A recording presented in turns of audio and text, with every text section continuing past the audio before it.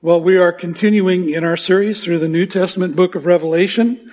We've come today to the letter of the risen and glorified Jesus Christ to the angel of the church in Sardis, chapter 3, verses 1 through 6. You'll recall from chapter 1 of Revelation that the now elderly apostle John was in exile on the island of Patmos in the Aegean Sea on account of the word of God and the testimony of Jesus. It says, and he records in verses 10 to 11, I was in the Spirit on the Lord's day, and I heard behind me a loud voice like a trumpet saying, write what you see in a book and send it to the 7 churches, to Ephesus and to Smyrna and to Pergamum and to Thyatira and to Sardis and to Philadelphia and to Laodicea. Last week we were in Thyatira. This week we're again hitting the road. We're traveling about 30 miles to the southeast. It doesn't look like that on the map, but it is southeast, to arrive in Sardis. And as you can see, it's located due east of Smyrna, about 50 miles northeast from Ephesus. Sardis became an important center for trade in ancient times because it was situated at the intersection of 5 major roads. Today in that area, there's a small city known as Sardis. Interestingly, there is absolutely no mention of the city of Sardis anywhere else in all of the Bible, besides here in Revelation chapters 1 and 3. The ancient citadel's location on an almost inaccessible acropolis, 1,500 feet above the main roads, made it easily defendable against attack, and we'll see more on that just a little bit later. In addition to that dramatic acropolis, Sardis was famous for its temple to the goddess Artemis, which was every bit as large as the one in Ephesus, although its construction was never fully completed. As a matter of fact, from the picture, it looks like they're still working on it. As with Ephesus, Sardis was a polytheistic city. The pantheon included most of the usual suspects, including the emperor. Additionally, Sardis was host to a number of mystery cults, secret religious societies. Another prominent feature of the landscape around Sardis was its necropolis, which elicited the nickname for Sardis, the cemetery on 1,000 hills. There are apparently hundreds of these burial mounds that dot the landscape all around Sardis, kind of like our Mima mounds, but on steroids. These things are monstrous. One of the largest synagogues in the ancient world outside of Rome stood in Sardis. It served a large Jewish community there. And at some point, a Christian church was planted here, which for a time thrived. Sardis was a beautiful city with magnificent architecture. It's one of the most interesting and one of the best preserved archaeological sites in the ancient world. Sardis, as you might surmise, was a very wealthy city. It was once the capital of the kingdom of Lydia, which was ruled by the fabulously wealthy king Croesus. You remember that Lydia from Thyatira, we talked about her last week, was the first convert in the city that Paul made in the city of Philippi. Her name obviously derived from the name of the kingdom that ruled that area, Lydia. Croesus ruled Lydia.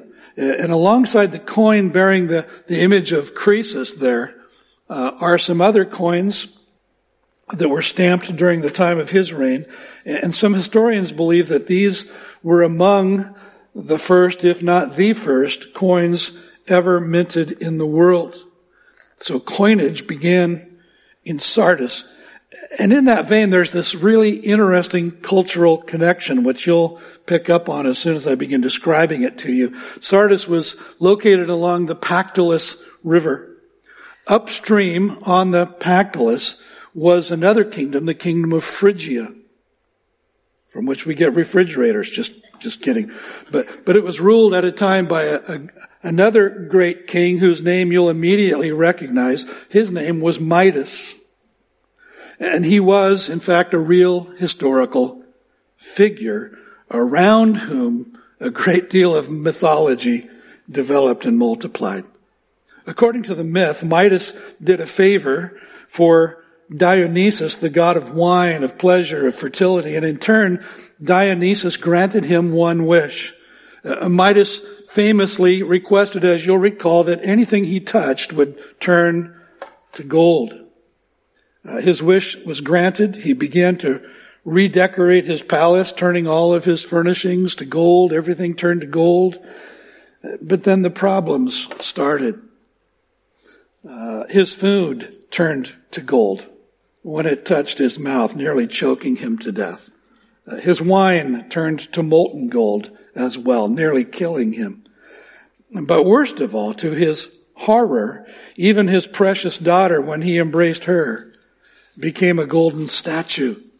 So in desperation, Midas returned to Dionysus and he just begged him to remove the gift that had become such a curse. And Dionysus agreed.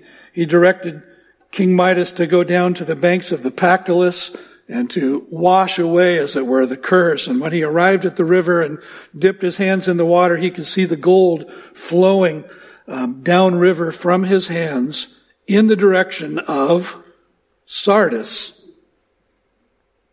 And when he went home, everything he now touched returned to normal, including his daughter, and they all lived happily ever after. But that story was told, that whole myth developed to explain one thing, or two things: why it was that the river Pactolus appeared so golden in color, and why so much gold was found in the river as well as in the soil of that region, and how Sardis became such a wealthy city.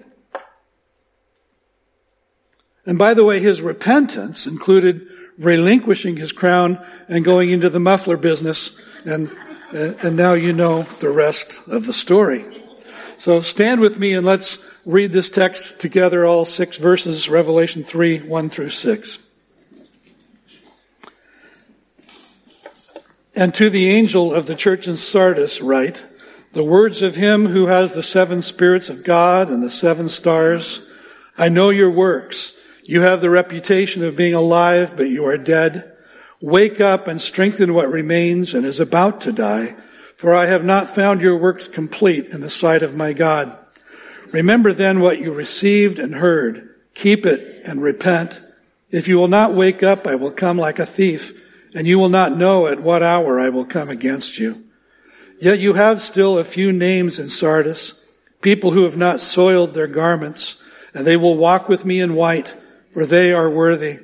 The one who conquers will be clothed thus in white garments, and I will never blot his name out of the book of life. I will confess his name before my Father and before his angels. He who has an ear, let him hear what the Spirit says to the churches. This is God's word. You may be seated. Only 6 verses. And yet each of them is just jam-packed with significance and power. So let's begin by examining Jesus' self-description in the first part of verse 1. And to the angel of the church in Sardis write the words of him who has the 7 spirits of God and the 7 stars. In chapter 1, verse 20, Jesus explained the symbolism of the stars. As for the mystery of the 7 stars that you saw in my right hand, the 7 stars are the angels of the 7 churches. And again, recall that the image of the 7 stars almost assuredly represents the leadership in general, if not a pastor in particular, of each of the 7 churches. The word angel in Greek is angelos. It means messenger. In Hebrew, malik, and in Greek, angelos. Both of those words translate angel, and both of them at their root mean messenger. So we pastors may not seem like stars to you, or even angels for that matter, but Jesus says we are, so deal with it. Actually, I think if you know Pastor Evan, I think you'll agree that he's quite a bit much more angelic than I am. It's true. Seriously, though, notice what Jesus said in chapter 3, verse 1. He has the 7 stars. He has the 7 stars. They belong to him.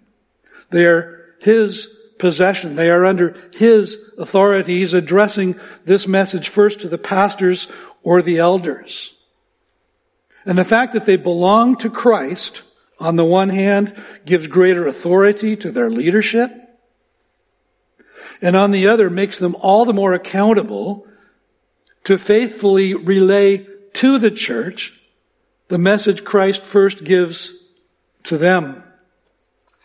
The same description of Christ as holding the 7 stars in his right hand was given at the outset of the letter to the church at Ephesus in Revelation chapter 2, verse 1. And the realization here is that the pastors or the elders of the churches are ultimately responsible and responsive not to a human intermediary like a bishop or a pope, but rather to Christ himself directly. And each of us will give account directly to the Lord himself. There's a reason that the word says, "Let not many of you become teachers, my brothers, for as such you'll incur a stricter judgment." And it lends greater significance and power than, does it not, to what the writer of Hebrews said in chapter 13, verse 17, when he wrote, "Obey your leaders and submit to them, for they are keeping watch over your souls, as those who will have to give an account. Let them do this with joy and not with groaning, for that would be of no advantage to you." I know someone's going to ask me about the 7 spirits of God if I don't clarify it again here. So notice, to the angel of the church in Sardis write the words of him who has the 7 spirits of God and the 7 stars. As Paul said to the Ephesians in chapter 4 and verse 4, and as the rest of the Bible affirms, there is one Holy Spirit. So why the symbolism of 7 spirits? We'll probably ask a similar question when we come to Revelation chapter 4, verse 5, where the one Spirit is represented by 7 burning lamps. And then in chapter 5, verse 6, where the one Spirit is represented by 7 all-seeing eyes. And students of God's Word have always wrestled with this for 2,000 years. We've wrestled with this text. There are 2 interpretations that make sense to me against the backdrop of the whole of God's Word. The first is this, that the number 7 in biblical numerology represents fullness. It represents completion. And one of the indictments that Jesus brings against the church at Sardis is that he found their works to be incomplete. So they needed a fresh filling and a fresh empowering of the Holy Spirit to enable them to complete the work that Christ had given them to do. The Word of God and the earliest creeds of the Christian faith declare the Holy Spirit, the third person of the 3-in-1 Godhead, to be the Lord and giver of life. Jesus had pronounced this church dead. Only the breath of the Spirit could infuse them with new life and bring them back from death. A second interpretation focuses on Isaiah 11, where there's a promise that God would cause the Holy Spirit to rest upon the promised Messiah, who subsequently came in the person of Jesus Christ. This 7-fold description of the character of the Spirit of God is laid out in verse 2, where it says, "And the Spirit of the Lord shall rest upon him, the Spirit of wisdom and understanding, the Spirit of counsel and might, the Spirit of knowledge and the fear of the Lord."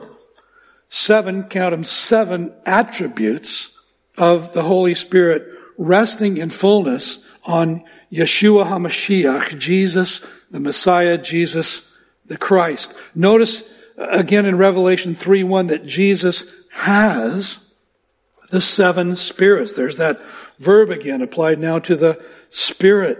That is, Jesus has the Holy Spirit. That is, God, the Holy Spirit, is submissive to God the Son, Jesus Christ.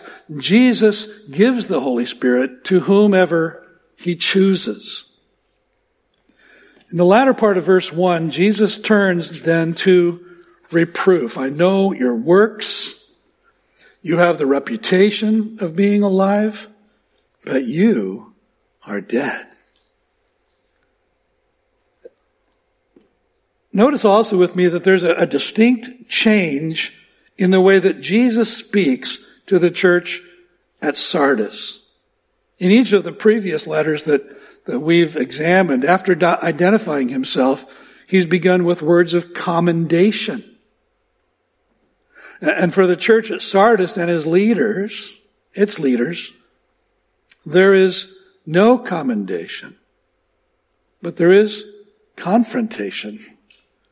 There is rebuke. There's no indication that false doctrine was the problem at Sardis. There's, for example, no mention of a Balaam or a Jezebel or the Nicolaitans. But this church had acquired a name. Its reputation had evidently spread far and wide. It would have been well regarded in the city of Sardis and certainly in all of Asia. The other 6 churches in the region probably recognized the church at Sardis for its vitality. And aren't there just some churches that you can't wait to attend? You think, man, someday I'm going to attend that church. Just to experience the teaching and the worship and the dynamic atmosphere of that church, because it has gained a name, it's gained a reputation. And the church at Sardis, I think, must have been that kind of church. It was kind of an it church. But there was just one problem. It seemed to be alive, but it was actually dead.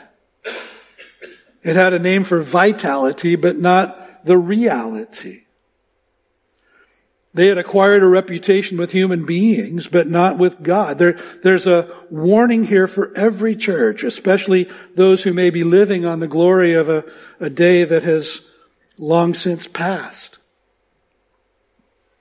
Have you ever gone to the store, maybe the farmer's market? You probably have.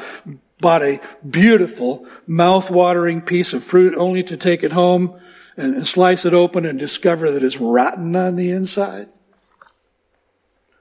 Well, that was the church at Sardis. Or think about a fresh-cut Christmas tree. That's coming up, isn't it? That's beautifully decorated and festive. And the reality for that tree is that from the moment it was cut down, from the moment it was removed from its life source, it began to die.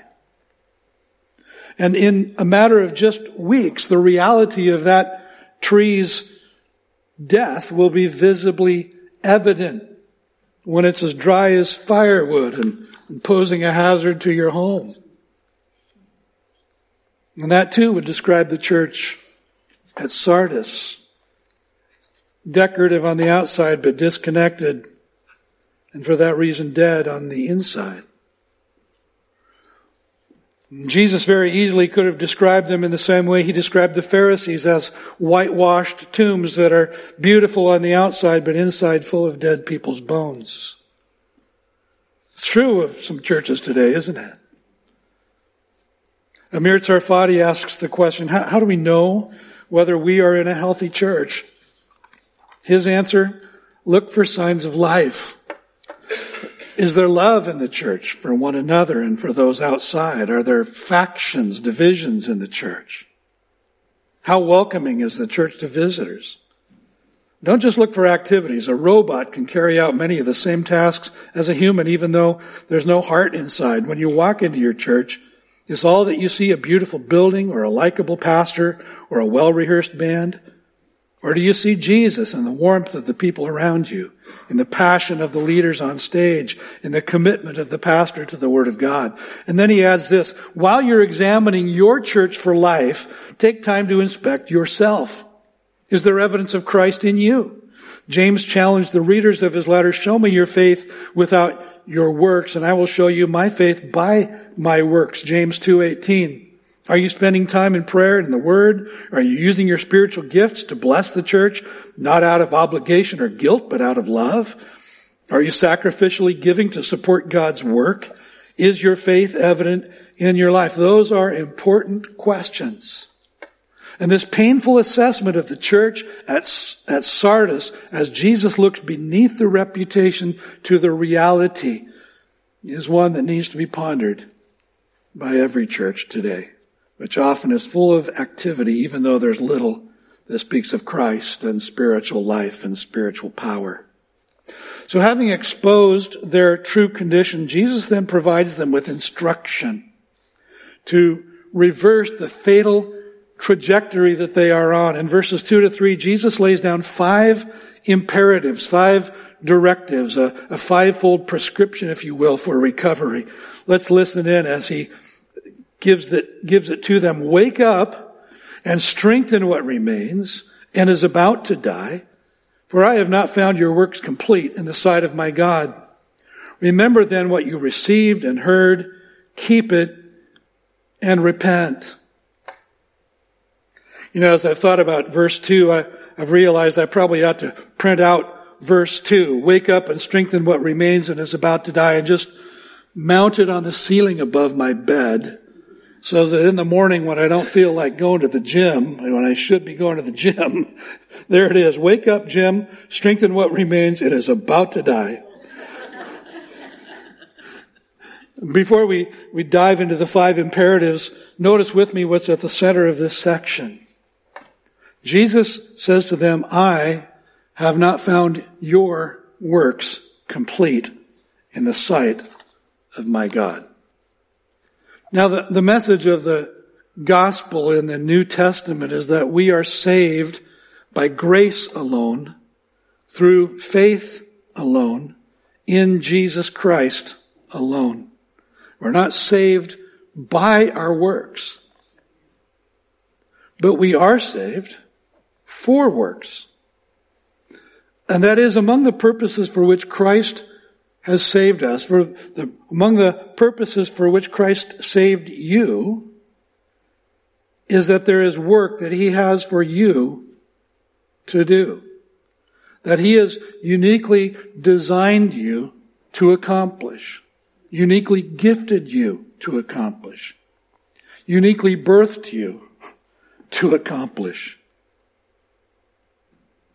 When the Apostle Paul wrote to the believers in the city of Ephesus, he said, for we are His workmanship, created in Christ Jesus, notice, for good works, which God prepared beforehand that we should walk in them.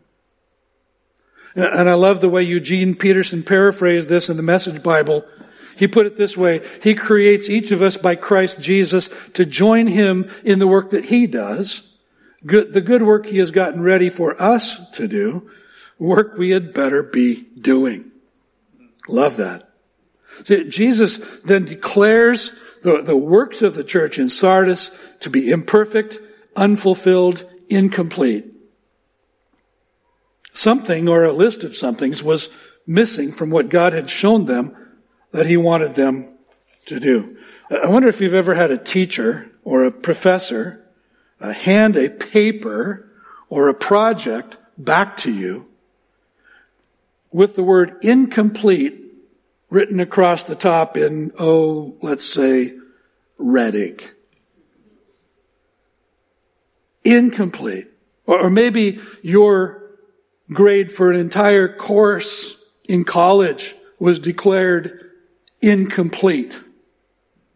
The requirements or the expectations were laid out clearly in a syllabus ahead of time, and your performance evaluated against that set of requirements was deemed by the teacher, the professor, to have fallen short of the goal. It's disappointing. It's embarrassing. In fact, the only thing that can be considered a positive in light of a grade of incomplete is that it wasn't technically a failing grade. It wasn't a final, fatal failure. Still, you may only get a C at best if you do complete it. But by issuing an incomplete, the teacher, the professor, is indicating that an avenue remains for fulfillment of the requirements. You may be able to salvage your grade. In a similar and yet more infinitely more consequential manner, Jesus issued a grade of incomplete to the church in Sardis. And so he issues 5 commands. The first one is, wake up. Wake up. See, I'm reminded of a doctor, not a real doctor, but one who plays a doctor on television. You know what I'm talking about? Shaking a patient just before he or she loses consciousness. I don't know if that happens in hospitals. I think it's kind of scary, maybe injurious, And that doctor is shaking the patient, saying, stay with me! Stay with me! And in the same way, Jesus Christ, the great physician, just took the church in Sardis in his arms and he shouts, wake up! Wake up! See, Jesus had already pronounced the church dead.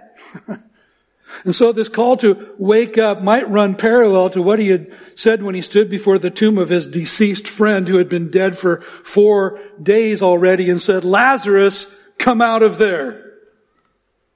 See, only Jesus can call a dead person out of death into life. Only Jesus can cause a dead church to hear his voice and to come back to life. The second command is to strengthen what remains and is about to die.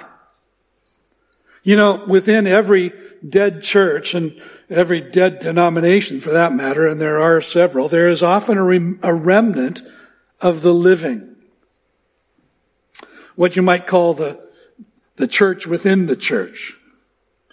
The somewhat healthy huddle within the dead or dying church. Even though it may amount to nothing more than a flickering flame. But think about this, participating in the environment of a dead church week after week can take a toll. I saw an interview this week with a woman, grew up in New Jersey, now lives in Israel, and she's working in the morgue where these mutilated bodies are coming in, and you could just see the toll that was taking on her, living in that environment, of working in that environment of only death. In time, even the warm bodies of that holy huddle within the dying church begin to cool to room temperature along with the majority. And I think what Jesus meant by strengthening what remains has to be a strengthening of this godly remnant, doing what is necessary to revitalize even those who are the most vital so that they don't themselves succumb to the weakening influence of the dead or dying congregation. Regarding this, the late John Stott wrote, Christ's will in this case is for the living remnant to strengthen what remains, perhaps by coming together and waiting upon God. A dynamic minority of awakened and responsible Christians is able by prayer and love and witness to both preserve a dying church from extinction and to fan its flame into fire. And I'm going to go out on a limb here and this morning and suggest that the next 3 directives of the 5 that Jesus issues are the keys to the strengthening that he prescribes. Because the next directive is to remember what you have received and heard. Someone once said that the shortest road to repentance is remembrance. I like that. Jesus' diagnosis at the church at Ephesus, remember, was that they had abandoned their first love. And so he urged them to remember from where they had fallen. And here Jesus urges the remnant at Sardis to engage in 2 categories of remembrance. They were to remember, first of all, what they had received, and second, what they had heard. One of the keys to interpreting what Jesus is calling for here is to understand that the verb remember is in the present tense. That means that what he's calling for is not a one and done kind of remembering. Just kind of a looking back over your shoulder for a moment. Instead, he wants them to keep on bringing it to mind, rehearsing over and over again all that they had received and heard. It's the present tense would be better translated, keep on remembering. And when you've done that, remember some more. Keep on remembering. Keep on calling it to mind. I've noticed that there's a new buzz phrase that seems to have gained popularity. I'm hearing it from a lot of newscasters because I watch a lot of news. But the phrase is top of mind. Have you heard that expression? Top of mind. And it refers to something that's always present in your consciousness because it's just that important. It's at the forefront of your awareness. And that's what Jesus is saying here, I think, that he wants them to keep what they've received and heard top of mind. And as I thought about this, I scribbled down just several things that as Christians we've heard. It's not a complete list, but here's what I scribbled down. We've heard the proclamation of the gospel. We've heard the teaching of God's word. If you hang around LifePoint enough, you're going to hear both of those things pretty much every Sunday. We've heard that God has a plan and a purpose for our lives that required the cross. We've heard that we need to believe in Jesus in order to experience that plan and purpose. We've heard that there are things that God expects of those who bear the name of Jesus.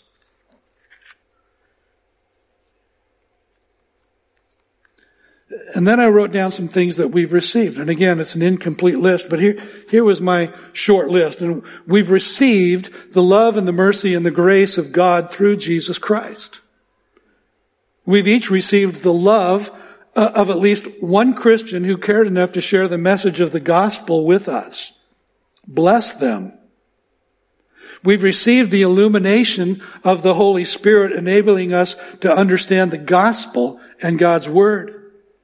We've received by the Spirit the quickening of our spirits to perceive our need for a Savior and so to believe in Jesus Christ. We've received the forgiveness of sin. We've received justification before God by personal faith in Jesus Christ. We've received the gift of eternal life. We've received the indwelling of the Holy Spirit. That's what we mean when we talk about Jesus coming into our hearts. That the Spirit himself comes and takes up residence in our lives. We've received the gift of fellowship within the community of believers. And each of us has received spiritual gifts, divine enablements to serve everyone else within the community of believers. We've received the gift of a daily relationship with Jesus, the privilege of prayer, and the list just goes on and on. So how do we keep those things, all of that, top of mind? It's easier than you might think. For example, Jesus gave us the Lord's Supper, communion, as a regular reminder, and he said, do this in remembrance of me. When you do this, remember me. We can keep these things top of mind by being present for the teaching of God's word each Sunday and in between Sundays. And you know, this amazing thing happens frequently. And I've just come to kind of expect it. I used to just be amazed at it, still amazed at it, but I've come to expect it. And that is, someone will come to me after a Sunday morning sermon and they'll say, oh, Pastor, I loved it when you said blah, blah, blah, right? And I'll think to myself, I never said that. The Holy Spirit spoke it, but it was in the context of the teaching of God's word. We have life groups in which we're engaging God's word together, praying for each other, encouraging each other to remember and apply what the Holy Spirit is teaching us. We can meditate on God's word and by meditating, memorize it. The psalmist said, your word I have kept in my heart that I might not sin against God. You know, you and I have greater access to more biblical teaching, more spiritual encouragement across more platforms today than at any previous time in history. It's really mind-boggling. There's so much actually out there that's hard to sort it all out. So there's no excuse for any of us to fail to remember and regularly call to mind all that we have received and heard. Next, Jesus says, keep what you have received and heard. Hold it fast. Here's the dirty little secret. It is not enough to merely hear or read God's Word. Not enough. Or even to study it. Unless it, at the same time, transforms us. And we allow that to take place. You and I, as James said in his letter, have to be effective doers of God's Word and not forgetful hearers. We have to be as committed to obedience, that is, proactive, practical application, as we are to discerning sound doctrine. In other words, it's super important to discern what is true, but it's equally important to let that change us and that we would live what is true. And here's something I just know from having lived a long time and made a lot of mistakes, and that is that when the Holy Spirit is tapping on your shoulder and saying, Jim, I want you to do this. I want you to serve that person. I want you to teach that class. I want you to serve that meal. I want you to help that person. When I resist, when I say, I'll do that later. Oh, I'm good at that. I'll do that later. Or, I don't really want to do that. I don't have time for that. Insert your excuse here. There's a deadening influence. Because there are things that God is calling us to be, and there are things that God is calling us to do, and when we resist Him, we begin that process of spiritual atrophy. Finally, Jesus calls them and calls us to repent. You know, some of you have had a visit like I've had with, or one or more visits with your doctor that kind of changed your life. Because he or she gave you a simple, sober, serious assessment of your physical health that scared you into an urgent alteration of your lifestyle. Maybe your diet, your priorities, your relationships, and more. And that's a great illustration of the kind of repentance Jesus is calling for here in the church at Sardis. He's calling for a decisive change of mind, decisive change of attitude and priority that would set them on the road to recovery, bring them back from the brink of spiritual disaster with immediate, eternal implications. Notice that Jesus didn't beat around the bush. He didn't hem or haw about their condition or try to smooth over the negatives of their past and present. Instead, the great physician just directly explained the seriousness of their spiritual condition and wrote them a clear prescription. No more playing around with spiritual things. No more talking about doing what's right. The time has come. Just do it. Start today. In the latter part of verse 3, Jesus turns from instruction to warning. Earlier in chapter 2, Jesus warned the church at Ephesus that if they didn't repent, He would come and remove their lampstand. That is, that they would cease to exist as a church. He warned the church at Pergamum that if they failed to repent, that He'd come and He'd make war against them. Remember that? With the sword of His mouth. Sword of the Spirit. So now to the church at Sardis, He warns, if you will not wake up, I will come like a thief, and you will not know at what hour I will come against you. Notice that, against you. Sounds like judgment to me, right? And this wasn't a head scratcher for the Sardians. You think that's what we should call them? Sardians? We can't call them Sardinians. Sardinia's in Italy, right? You call them sardines, they'd be residents of the sea or of an aluminum can. Got to be Sardians. The Sardians would have understood the threat. They wouldn't miss its significance. You see, the main part of the city of Sardis lay in a valley. But at the Acropolis, at the top of that magnificent hill, was a citadel a fortress that was nearly impregnable, so that if an attacker approached the city, the entire populace could move up the hill into the citadel and find shelter. They could survive there for months. But at 2 points in its history, the defenses of that city, which they thought were impenetrable, were in fact breached. In 549 BC, King Cyrus of Persia, an Iranian, came and laid siege. He and his army were there for weeks, and they were just about to give up and move on when one of his watchers happened to see a Sardian soldier leaning over the wall and losing his helmet. And the helmet fell a long ways. And the watcher just continued to observe what that soldier did. And he saw him disappear, but pretty soon he saw him coming down a winding pathway on the south side of that Acropolis.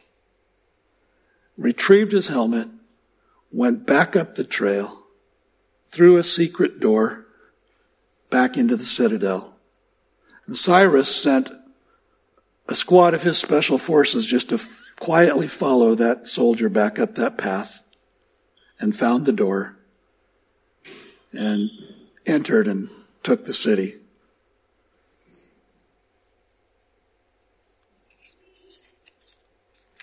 Took them totally by surprise. When they thought they were safe and completely protected, they were not.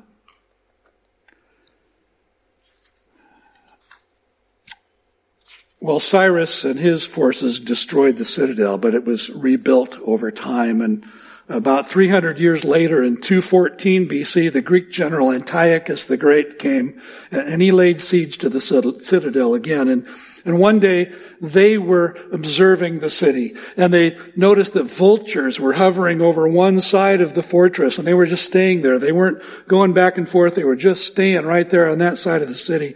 And so spies were sent to investigate, and it was discovered that the Sardians, who were under siege and had been under siege for some time, were throwing their dead over that wall on that side of the city. And so the spies found, as they went to investigate, that side of the city was unprotected. And so at an opportune time, they went up and by that way and again took the city. See, just when the Sardians thought they were safe, when thought they were secure, disaster struck. So when Jesus said, "If you'll not wake up, I will come like a thief, and you'll not know at what hour I will come against you," their collective memories clicked in unison. If they refused to repent, Jesus was telling them he would pierce the hypocritical facade that church was presenting, and he would expose them to his hand of discipline. The church's lampstand could be removed. The life would be smothered, its light finally extinguished. Serious words designed to awaken the dead. There is, in fact, an element of commendation here. It's found in verse 4. "Yet you still have a few names in Sardis, people who have not soiled their garments, and they will walk with me in white, for they are worthy." You know, in the Bible, the image of soiled garments was symbolic of moral and spiritual defilement. In Israel, tombs were whitewashed, not just to make them beautiful, but to make them visible, so that a religious Jew wouldn't accidentally brush up against one of them and thereby make himself ritually impure, ritually unclean. Even in the pagan temples of the ancient world, worshipers weren't permitted to approach their gods or goddesses wearing dirty clothes. For the Christian, this image of soiling is probably symbolic of a corruption of the purity of one's relationship with Christ by compromise with a pagan society, pagan values, pagan lifestyles, brushing up against things that interfere with our simple devotion to Jesus. And Jesus says, that those who haven't soiled their garments will walk with him in white. So again, a question arises. Does this again point to a righteousness based on works? I don't know about you, but I find it kind of hard to keep all my garments completely unsoiled. How about you? Does it mean that if I've trusted in Christ, but I'm struggling with some sin in my life, that I'm in danger of judgment? I don't think so, because of the first part of that. You've trusted in Christ. A few chapters up ahead in Revelation chapter 7, verse 14, we'll meet some people of whom it is said that they have washed their robes and made them white in the blood of the Lamb. Notice that the irony in that image, the contrast. Robes washed in red blood are made white. How does that happen? See, but white robes represent the cleansing from sin that we receive when we put our faith in Jesus Christ. The blood that was shed at the cross for our sin. When Jesus said, "It is finished," paid in full. See, when we trust in Christ, our sins are washed away. So the image of walking in white is a promise of eternal, unblemished righteousness. Not our righteousness, but the righteousness of Christ. In the secular world, white garments were also an image of victory. And for example, when the emperor or some other Roman military leader returned victoriously from war, it was common for him, along with his subordinate officers and others, to parade through the city clothed all in white. And so for the Christian, walking in white with the King of Kings and the Lord of Lords might also symbolize sharing in his victory over sin, over death, over the devil, Satan. And finally, in verse 5, Jesus returns to reward. Reward. The one who conquers will be clothed thus in white garments. And I will never blot out his name out of the book of life. I will confess his name before my Father and before his angels. For the one who conquers, who shares in the victory of Christ, Jesus makes 3 promises of reward. I want to just pause right here because, when I was a young person growing up in the church, I'd hear people like me, standing in front, pastors, and they're talking about the victory that we have in Jesus. And I would sit there and think, I didn't describe me, man. I'm struggling like crazy with sin in my life. I just can't seem to get it right. What's this victory thing? But understand that the one who conquers is not the conqueror, but the one who shares in the victory of Christ. In 1 John 5, 4-5, the Apostle John said this, "And this is the victory that overcomes the world, our faith." Who is it that overcomes the world except the one who believes that Jesus is the Son of God? You see, when you put your faith in Jesus Christ, you enter into his victory. See, I understood as a young person, man, I'm a loser, not a victor. I'm struggling. I still struggle with all kinds of sin, all kinds of temptation, all the time. That's life in this world. But we sang this morning the words of Romans 8:37, we are more than conquerors through him who loved us. We're not conquerors all by ourselves. We are conquerors through him who loved us enough to die in our place, take the penalty of our sin, and add us to his family, add us to his kingdom. Paul wrote to the Colossians, we've been transferred from the kingdom of darkness into the kingdom of his Son whom he loves. So the first promise here in verse 5 is that the conqueror will be clothed in white garments, which we've just thought about together, an image of having been cleansed of all our sin by the blood of Jesus and of sharing in Christ's victory. The second promise Jesus makes to the one who conquers is, I will never blot his name out of the book of life. This verse always causes Christians to raise again the question of whether once having believed in Jesus and had one's name written down in the Lamb's book of life, their name can be blotted out again. In Luke 10, verse 20, Jesus told his disciples to rejoice because their names were written in heaven. And here again is a Greek verb in the perfect tense, which means it can be translated, your names, having been written in heaven, are on permanent record there. Permanent record there. What do you think? You think Jesus would ever contradict himself? I don't either. Salvation is by grace alone. If it were otherwise, if our salvation depended on your sinless perseverance and mine, no one's name would have been written there in the first place. Right? See, we're enrolled in heaven because of one thing, that we've been born again of the Spirit.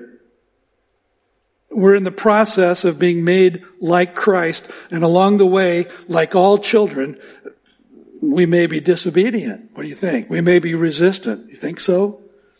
We may be foolish. We may be wayward. But once born, we can never be unborn. Once adopted into the family of God, we can no longer be rejected. When I was young, we'd frequently sing a hymn in church titled, How Firm a Foundation. Some of you know that hymn. But one of the verses said that the soul that on Jesus has leaned for repose, God speaking, I will never, no never, desert to its foes. That soul, though all hell should endeavor to shake, I will never, no never, no never forsake. And Christ's gracious promise to the Christian victor in Sardis is that he will not blot out his name from the book of life. The Greek sentence has a double negative for emphasis, as if Jesus meant, I will never, by any means, blot out his name.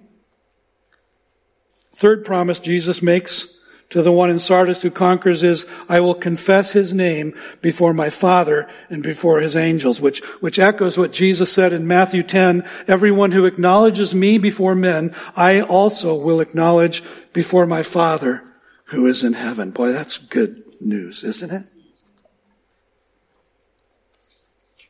So in these 6 short but powerful verses of the letter to Sardis, Jesus says a whole bunch. There's a repeated use of the word onoma, which in the Greek, which can mean either name or reputation. Name or reputation. In chapter 3, verse 1, the church in Sardis had a reputation or a name for being alive while in reality they were dead. In chapter 3, verse 4, Christ literally said, nevertheless, you have a few names in Sardis who have not soiled their garments. In chapter 3, verse 5, he promised that he would not remove their names from the book of life and that he would confess their names before God. In Jesus Christ, we possess, because we've received, eternal acceptance. We've received and we possess a name. An eternal identity. Remember a week or so ago we saw that image of Jesus promising to the conqueror a white stone on which was a name that only the receiver knew. A name that only Jesus and the receiver knew. Jesus knows your name. A day is coming when he'll stand with believers who have been clothed in white by the grace of God, whose names are written with permanent ink in the book of life, and he will announce, this one's mine. His name is Mike. He's a son of the King. And this one's mine as well. And her name is Blanca. And she's a daughter of the king. And so Jesus concludes this powerful 5 verses and now the tag. He who has an ear, let him hear what the Spirit says to the churches. Listen up. To the call of Jesus to the church in Sardis, his call to us today as a church and as individuals is to finish the work that Christ has laid out for us to do, whether as a church or as individuals, to live lives that bear consistency with our claim to be followers of Jesus. Final thought. Christ holds the 7 spirits and the 7 stars. The 7 stars, the angels of the church, the pastoral leaders of the churches are in his right hand. Chapter 1, verses 16 and 20. So the 7 spirits must be in his left. Imagine what happens when Jesus brings his hands together and the Holy Spirit gets a hold of those leaders and the Holy Spirit fills his church. He's willing. He's willing. He is entirely sufficient, more than adequate for all of the church's needs. When he came to stay with us forever. So let's pray, shall we, that the Spirit of God, seriously pray, that the Spirit of God would continue to fill our lives, that the Spirit of God would continue to fill this church. And we would faithfully be and do all that he's called us to be and to do. Let's pray together. Lord, may we be people whom you can commend because we are about the things that you've called us to be about, that we are becoming the people you've called us to be.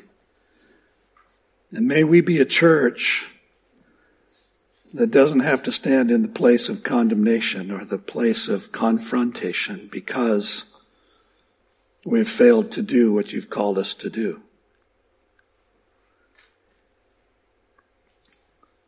May we be all about it. May we not miss out on any of what you have in store for us. Lead us, help us to walk with you. And we thank you for the blood of Jesus Christ that continues to cleanse us from all of our sin. And we give thanks, we pray in the name of Jesus, our Savior, our Lord, our soon coming King. Amen.